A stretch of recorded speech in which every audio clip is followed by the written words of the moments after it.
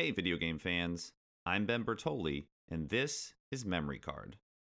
Push is currently in the middle of moving and changing jobs, and he just got married. So I decided to let him sit this episode out.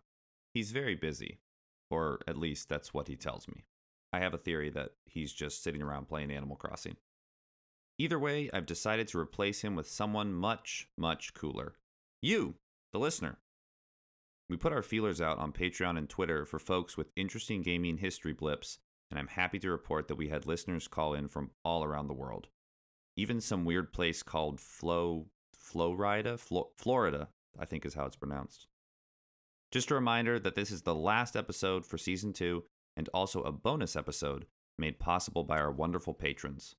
We very much appreciate all the support, and we hope more fans of the show will check out our Patreon page at patreon.com/memcard. But more on that later. Let's get this last episode rolling with our first listener blip.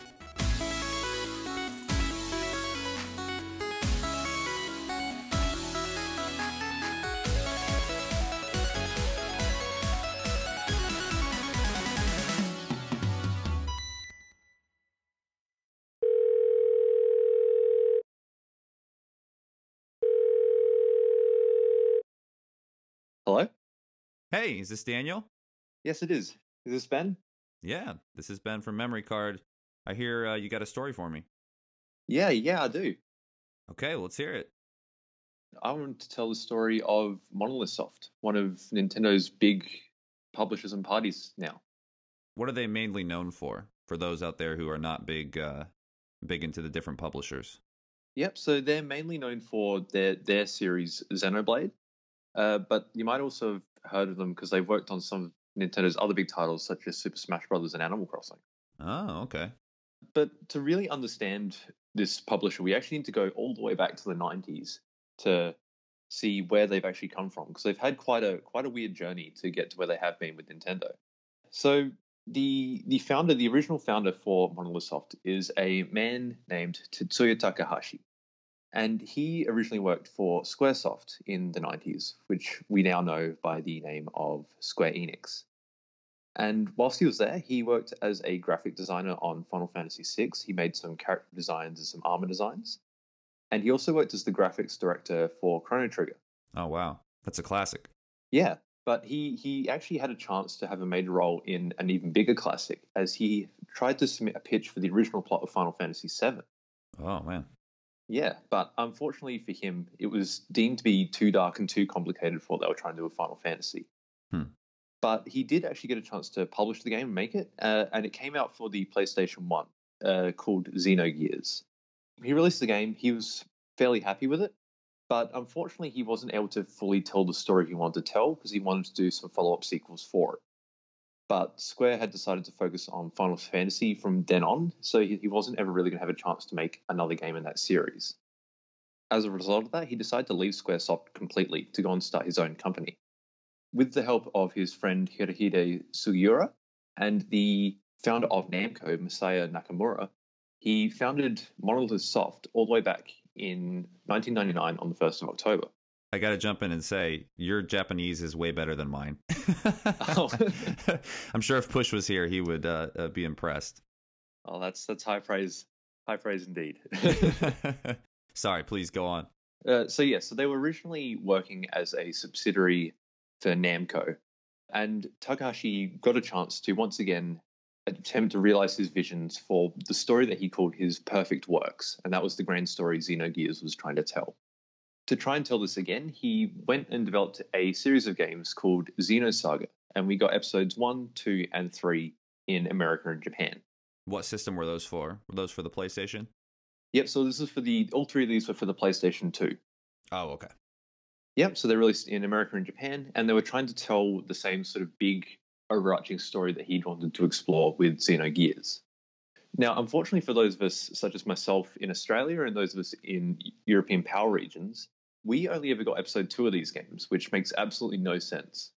And if you want to experience episode 1, we got an animated film made up of the game's cutscenes, which they thought was enough for us to understand what on earth was going on. Was that included in episode 2? Yeah, so they had like a special edition which came with the DVD with that on it. Oh, I see. Japan then, I think it was in 2008 or 2009 possibly, they received a reworked version of episodes 1 and 2 on the DS, as where they changed some of the narrative elements to try and tell a more cohesive story. But unfortunately for Xenosaga, just like Xenogears, Takahashi wasn't able to tell his whole story. It was meant to be 6 episodes, we only ever got 3. So during that development time, Takahashi took a step back from directing the games to focus purely on those stories because that was what he was so passionate about. Unfortunately, that environment at Namco was starting to become a bit strenuous. They were getting to the point where Namco was merging with Bandai, and we were getting that Bandai Namco we know today.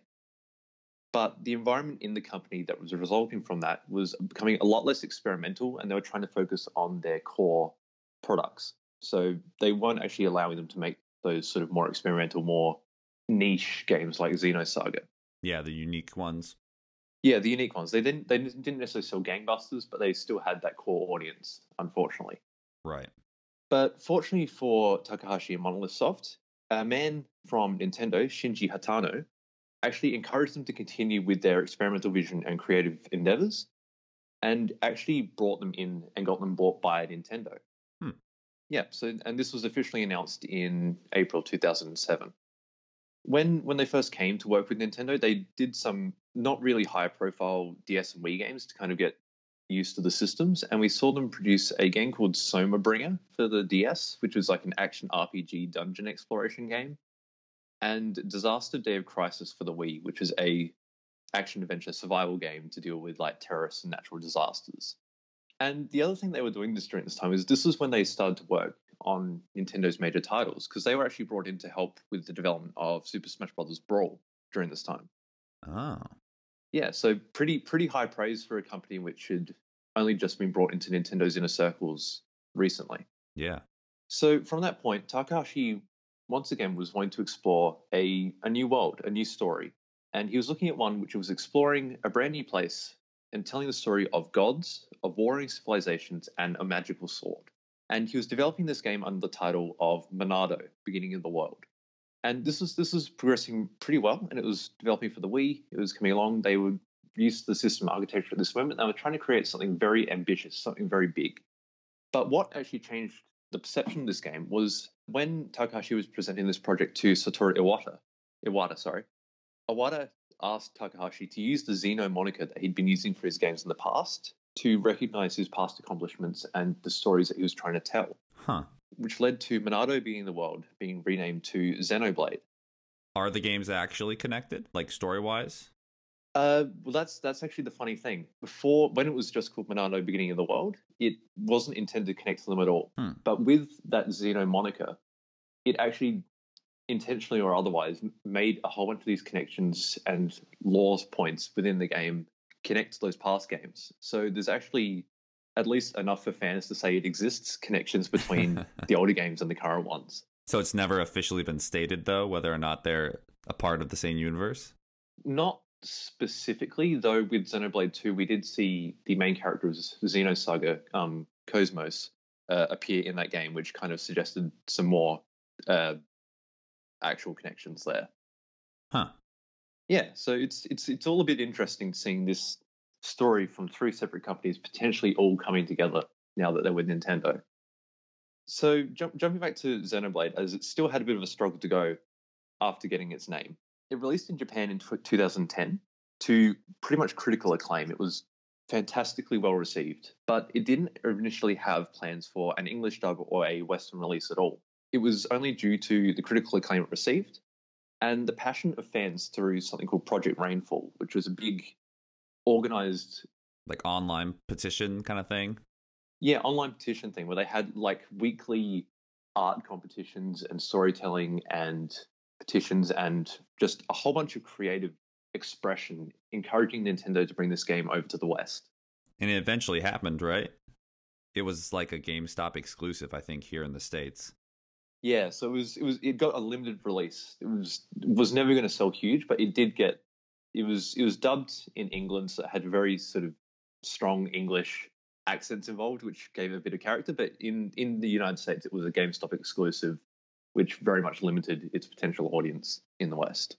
I'm not gonna lie, I've never actually played it, but I did see it at a secondhand store, in like fantastic condition for a pretty good price. So I do own it. Maybe I need to actually pop it in the Wii and give it a try. Possibly, or we could possibly wait for the definitive edition, which is releasing this year, which adds a whole new HD coat of paint.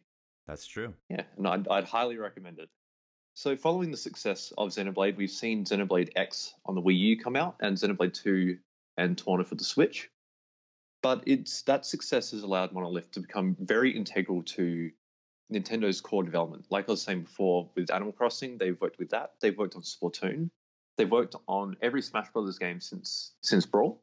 And they were also integral in The Legend of Zelda Breath of the Wild existing the way it did. They were the one who made the open world even possible for Nintendo to do. But in terms of where they're kind of heading in the future now, they've now grown to having 4 separate studios with over 400 developers working for them across Japan. And they're constantly employing and bringing graduates through graduate programs because they want to get those new ideas and those new takes on games, really fulfilling that experimental vision they've been having all the way since back in Squaresoft. Oh, wow. We've had, like I said, those 4 Xenoblade games. And they've also got plans for at least a third game and a sequel to X at this point. So it's very much a series which is going strong. So we've seen Takahashi go from a studio in an environment where he tried to tell a story and he didn't quite get the chance to do it, to a point where him and his studio are flourishing better than they ever have. And we might actually get to the point where he can tell the story that he wanted for Perfect Works and finally actually realize the vision he's been wanting to realize since all the way back before 1999, which is kind of incredible, really. Yeah. I guess you could say he's really feeling it. Yeah, you really, really could.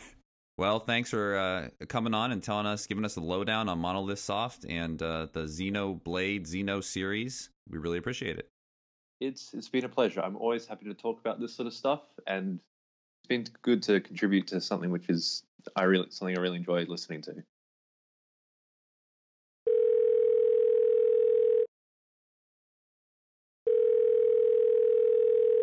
Hello? Hey, is this Captain Alex? It is. How's it going? Hey, it's Ben from Memory Card. What's up? Oh, not much. I hear that you're the one that has something to tell me. I do, yeah. I've been doing a little bit of research about some lost consoles, and I think I found one that's pretty cool. Okay. Well, I'm excited to hear about that because it's always interesting to find out about these consoles that kind of were going to be the next big thing and they completely fell apart. Yeah, and I honestly, I'm pretty disappointed that this one didn't inspire more, even if it wasn't a success itself. I would have loved to see some of the technology from it be used on some newer products, but it's pretty unfortunate. Okay, well, let's hear it. All right, so it is called the Casio Loopy.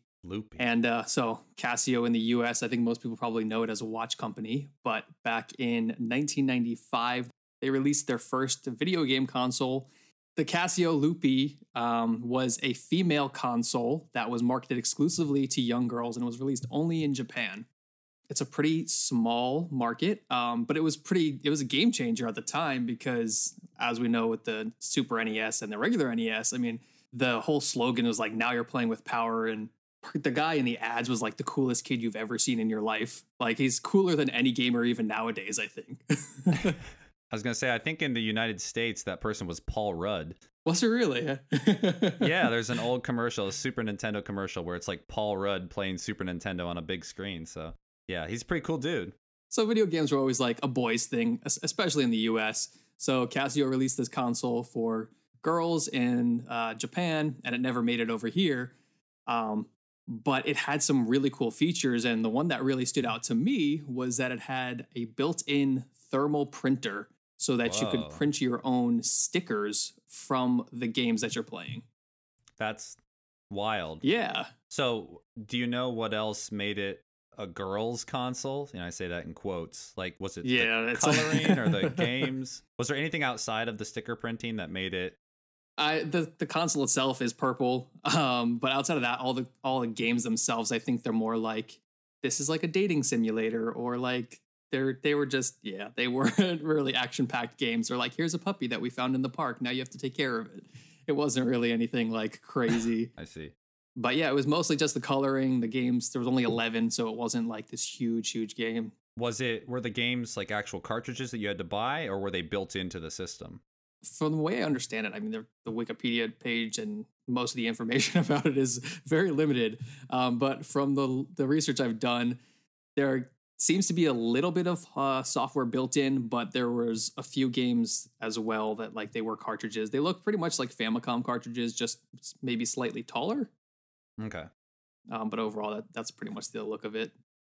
Really, the thing that gets me is this console was released in 1995, had this thermal printer built in.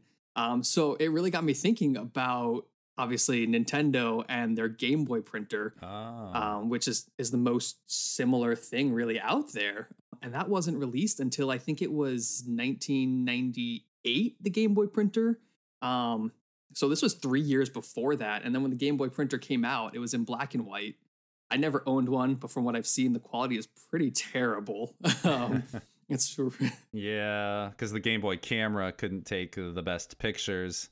Right, it was like a 1 megapixel camera, so it was pretty crappy overall. But doing research on this, I watched some videos of the stickers being printed out, and they're really high quality for 1995. Yeah, they're like way better than the Game Boy printer. Now, do you know if you could design like whatever sticker you want, or did it have to be a specific thing from within the game? Yeah, so it's actually pretty interesting too. So from what I understand is you could take screenshots and print almost anything. And then there were some games that specifically were, here's like this game is specifically a designer. So like design your own coloring pages or design your own stickers and print them out. But one really cool thing was there was a game called Magical Shop, and this was an accessory. So like all the old consoles, they had like things you could plug in and add even more features to it. Mm-hmm. So the Magical Shop actually allowed you to capture images from VCRs and DVD players, and then you could print images from your TV. Wow. Yeah. So, I mean, I was thinking like this thing, 1998, right? The Pokemon VHS's drop, you could print out a million different Pokemon stickers or whatever you're watching at the time. It's pretty crazy that way. Yeah. If you had to go back and pick one movie to make stickers of, what would you choose? I mean, at the time, it would have been the Pokemon first movie, probably. See, I think I would have gone with Space Jam. Oh, that's a pretty good one. Yeah. Yeah. Some good scenes in there that I definitely need to decorate my binder with. Oh, it's so true. Yeah, so I mean, I would have loved to see this technology. The biggest thing about this console, yes, it was marketed to females, but it had a thermal printer in it in 1995. The closest we ever got to that, like I said, was the Game Boy printer. But beyond that, we also got the Pokemon Snap printer in Blockbuster stores in 1999. Right. Which that one was full color, which was super unique, but you had to go to a store and do it. So it honestly seems like a pretty missed opportunity on Nintendo's part that they never enhanced the Game Boy printer or made an N64 printer, because Pokemon Snap still to this day is such a huge game that I think it really would have been a game changer. But yeah, way back in 1995, Casio made this random console for little girls in Japan, and it's kind of blowing me away. Yeah, well, I mean, it seems there might be more to the Loopy than we think. Maybe we'll have to have you on again for a full blown episode if it turns out there was more under the surface. I am definitely up for it. When I get to Japan, hopefully this year, if travel plans work out, I think I'm going to be on hunt for one, because I'm super intrigued by this girl's console. That I don't know what it is about it. It seems like the kind of thing in Japan that's either going to be like dirt cheap or super expensive. Oh, for sure. Yeah, like, that would be my idea. It flopped and no one cares about it, or it flopped and that's why everybody cares about it. Right, exactly. But, all right, well, hey, thanks so much for coming on, Captain Alex. We appreciate you taking your time. Absolutely. And we hope to hear from you again soon. All right, thanks for having me on. See you guys soon. Hey folks, we're putting this episode on pause for a moment to reveal how you can help Memory Card. If you're enjoying the show and you'd like to support our gaming history endeavors, you should consider pledging $1 or $2 to our Patreon. For a single $1 a month, you'll receive special updates and be given the option of ad-free episodes. You won't have to hear this ad, the one that you're currently listening to, ever again. For $2 a month, you'll become an official member of Club 251, which gives listeners access to exclusive bonus content and detailed transcripts via our Memory Card website. Every little bit pledged helps us improve the show and grow Memory Card into something even more wonderful. Find out more on the support section of our website or at patreon.com/memcard. That's patreon.com/MEMCARD. And now, back to the show.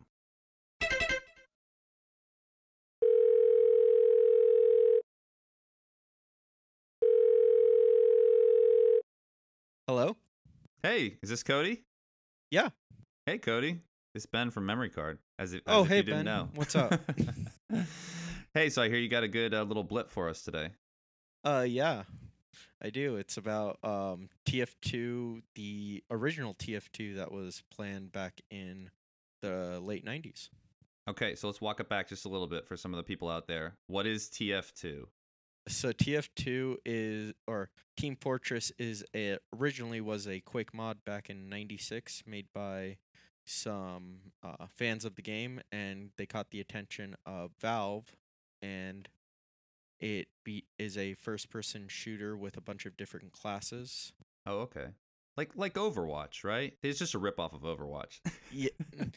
Oh, the other way around, probably. Yeah, a ripoff of Overwatch, yes. 20 years prior. So there was an original Team Fortress?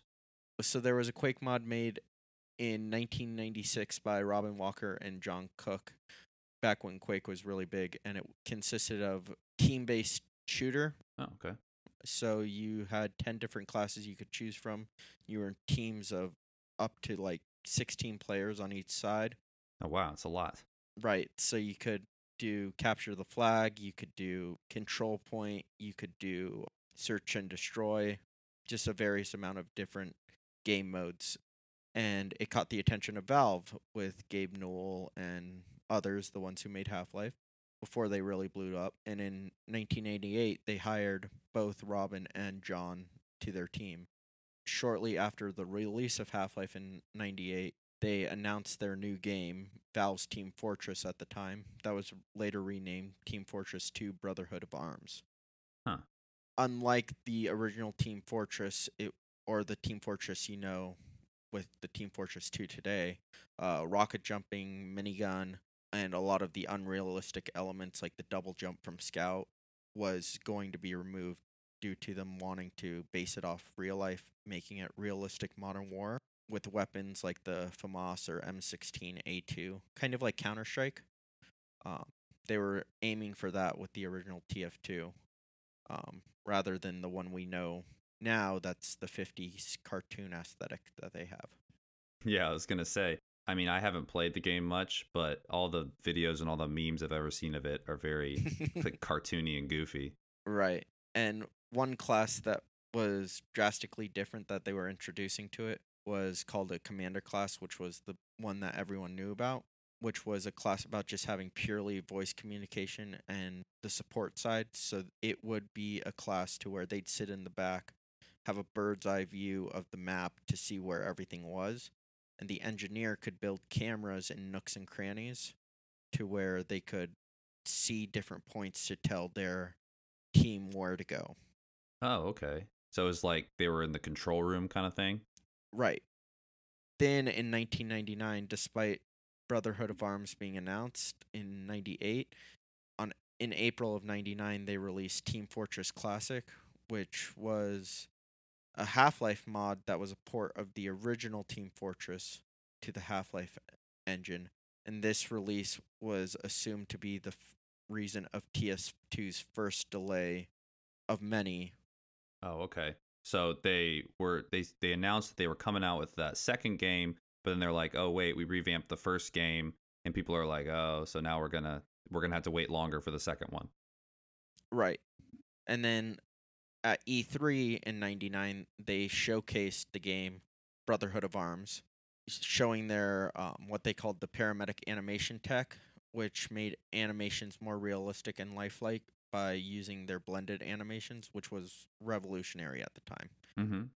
They teamed up with Intel using their revolutionary at the time multi-resolution mesh technology. Huh. So that was the big thing they were showing off at E3. It earned 2 awards at E3, and then it went silent until mid 2000. I was gonna say, was there a specific point when they made that shift from the more realistic to the cartoony, or is that coming up? So that was a while until 2006, because in mid 2000 it was delayed again, and at this point there was 6 years of absolute silence.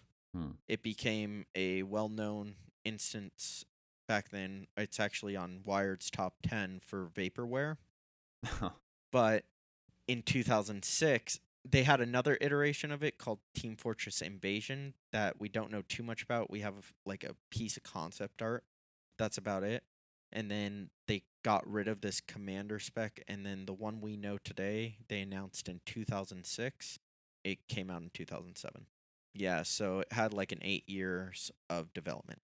Man, that's quite the ride there. Well, hey, thanks so much for sharing this story with us. Yeah, no problem.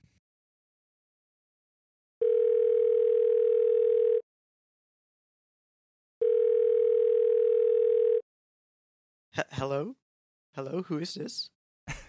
This is Ben from Memory Card. Is this Aspheron? This is Aspheron. Hi, Ben. Hey, I hear you got a story for me. I sure do. So, do you know the 2007 game Drawn to Life? I've seen it. I definitely remember seeing it on store shelves, and I think maybe my little brother had it, but I don't think I've ever played it.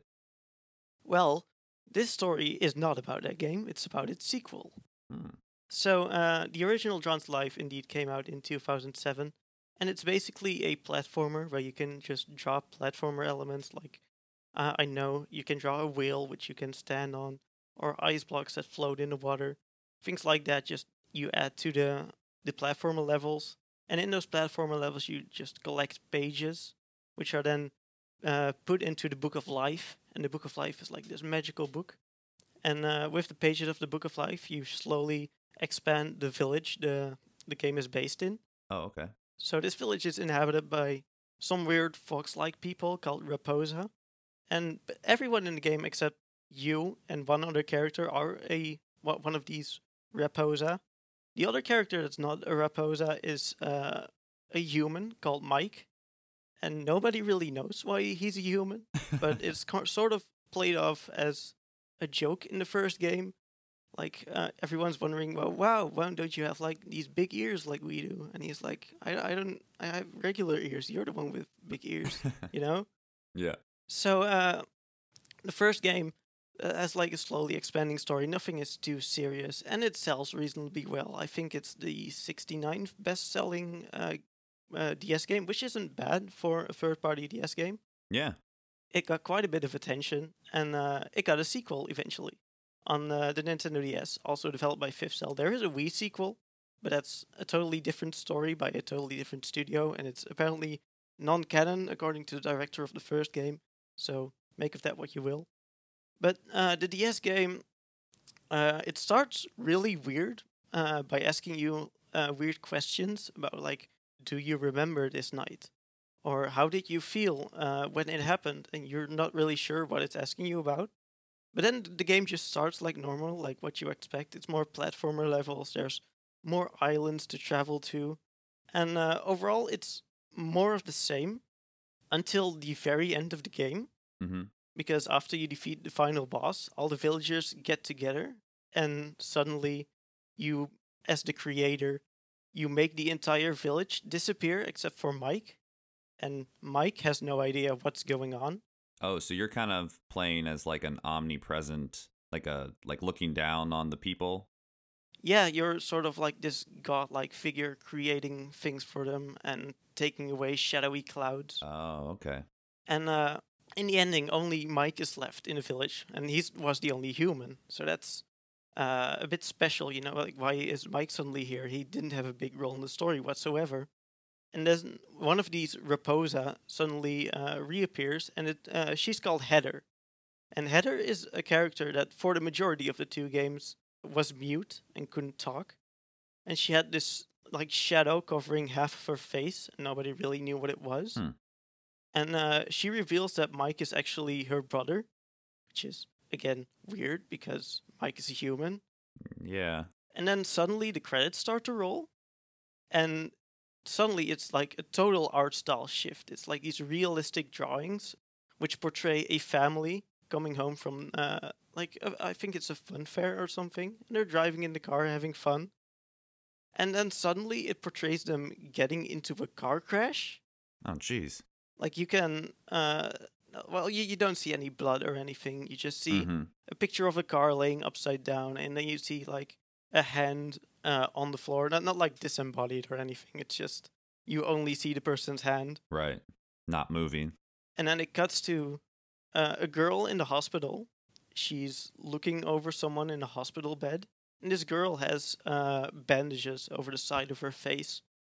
And it's revealed that this girl is actually Heather, the girl with the shadow on the side of her face. Oh, gosh. So that shadow was actually sort of symbolizing those bandages. And the boy in the hospital bed is actually Mike, the human. So apparently what happened is, according to the game's story, this family got into a car crash. And it's not sure if the parents survived or not. The game's director later said it's up to you to decide what happened to them. Oh no. Yeah, it's a bit grim. Yeah, don't put that weight on me. Yeah. Was it supposed to have all been in the girl's head or in Mike's head? It was all apparently in Mike's head, because at the end of the credits, Mike wakes up and he sees Heather. It's implied at the very end of the game, right before the credit. Heather, I think this is a direct quote, "God, please give me my brother back." So that's a bit grim. Yeah. So as you can imagine, this isn't exactly the most family-friendly of endings to a children's game. Mm-hmm. But this game was rated E for everyone in the US, and it was rated 3 and up by PEGI in Europe, which is basically the equivalent. There wasn't any warning or anything about this somewhat heavy subject matter. But after the game's release, the ESRB got some complaints from various parents saying, like, hey, I didn't exactly expect this in my rated E for everyone game. This is quite a heavy subject matter. Mm-hmm. And THQ, the publishers of the game, agreed with them, understandably. So in any future releases of the game, they actually changed the ending. Huh. There was a collection with like the first 2 games, and any future releases of the sequel had a changed ending. And instead of having a realistic art style portraying a car crash, it now portrays Mike in a more cartoonish art style. And instead of portraying him getting into a car crash and entering a coma, it portrays him falling from a tree and briefly losing consciousness while his sister prays for him to return, I think. Oh, okay. So in the original one, he was still in a coma and she was just like badly injured. And in this, okay. Yeah, and in the original ending, he does end up waking up. I think it's the very last image you're given. But in the other ending, it's just not even a coma. He's just briefly unconscious. It seems like a bad soap opera like twist at the end there. Yeah, I mean, hey, turns out it was all a dream. It was a coma dream. What? Really? Yeah, it's a bit. I think the trope is used in other games as well, but this is the one that I know that's like completely throws every other story element out of the window. Yeah, it seems a little jarring. One small tidbit, because I mentioned before that there's a Wii sequel, which was developed by a different company. But that game has a totally different story with a totally different ending and doesn't feature any coma shenanigans whatsoever. Oh. So that's a bit interesting. Yeah, that they decided to take it in that completely different direction. Yeah. All right, well, that's super interesting. I don't think I had any clue that game had such a heavy ending, or even that there was any controversy surrounding it. Yeah, I played the game as a kid. I thought it was a bit of a weird ending, but yeah, only later I realized, like, wait, that's not quite in line with what the rest of the game portrayed. Yeah, well, it seems you weren't the only one, right? Yeah, exactly. All right, well, hey, thanks for coming on today and telling us about this. Yeah, thanks for having me.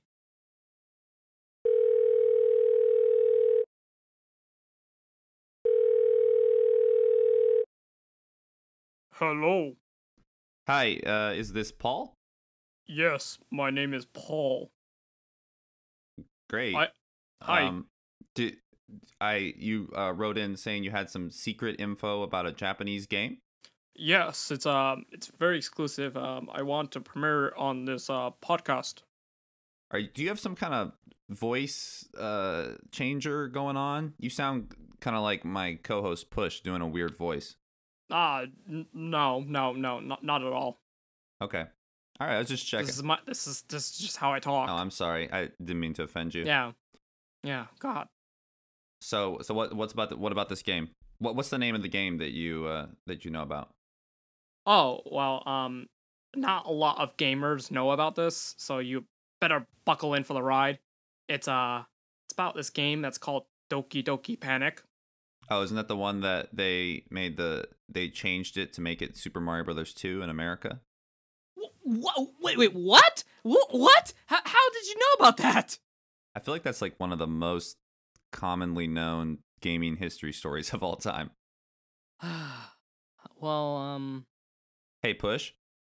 Yeah? I knew it was you. I think I have to go because some things got leaked. Oh, all right. Okay. Well, I'll see you for season 3, I guess. Yeah. Bye, buddy. Love you.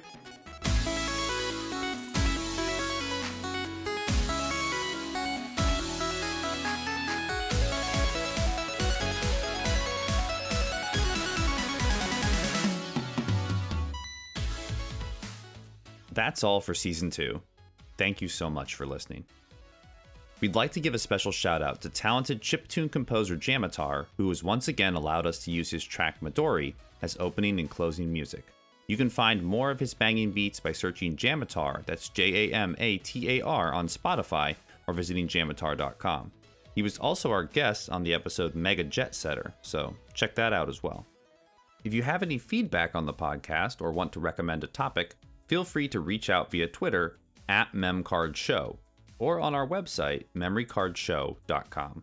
If you'd like to follow Push and I, we can be found @PushDustin and @SuperBentendo, respectively. Have you considered supporting Memory Card on Patreon? If not, we hope you will. Currently, we're supported by quite a few awesome people, including Jackson Bertoli, Taylor Bias, Cody Sam, Michael Strickland, Tyler Davis, Courtney Cotton, Harrison, and Cody Nicolo. All of our Patreon info can be found on the support section of our website or on patreon.com/memcard. A big thank you to everyone who contacted us with stories or called in for this episode, even that weird guy at the end. Season 3 of Memory Card is in the works, and we hope to share it with you this coming summer. Until then, be sure to subscribe and tell your friends about the podcast. Keep gaming, and don't forget to save often.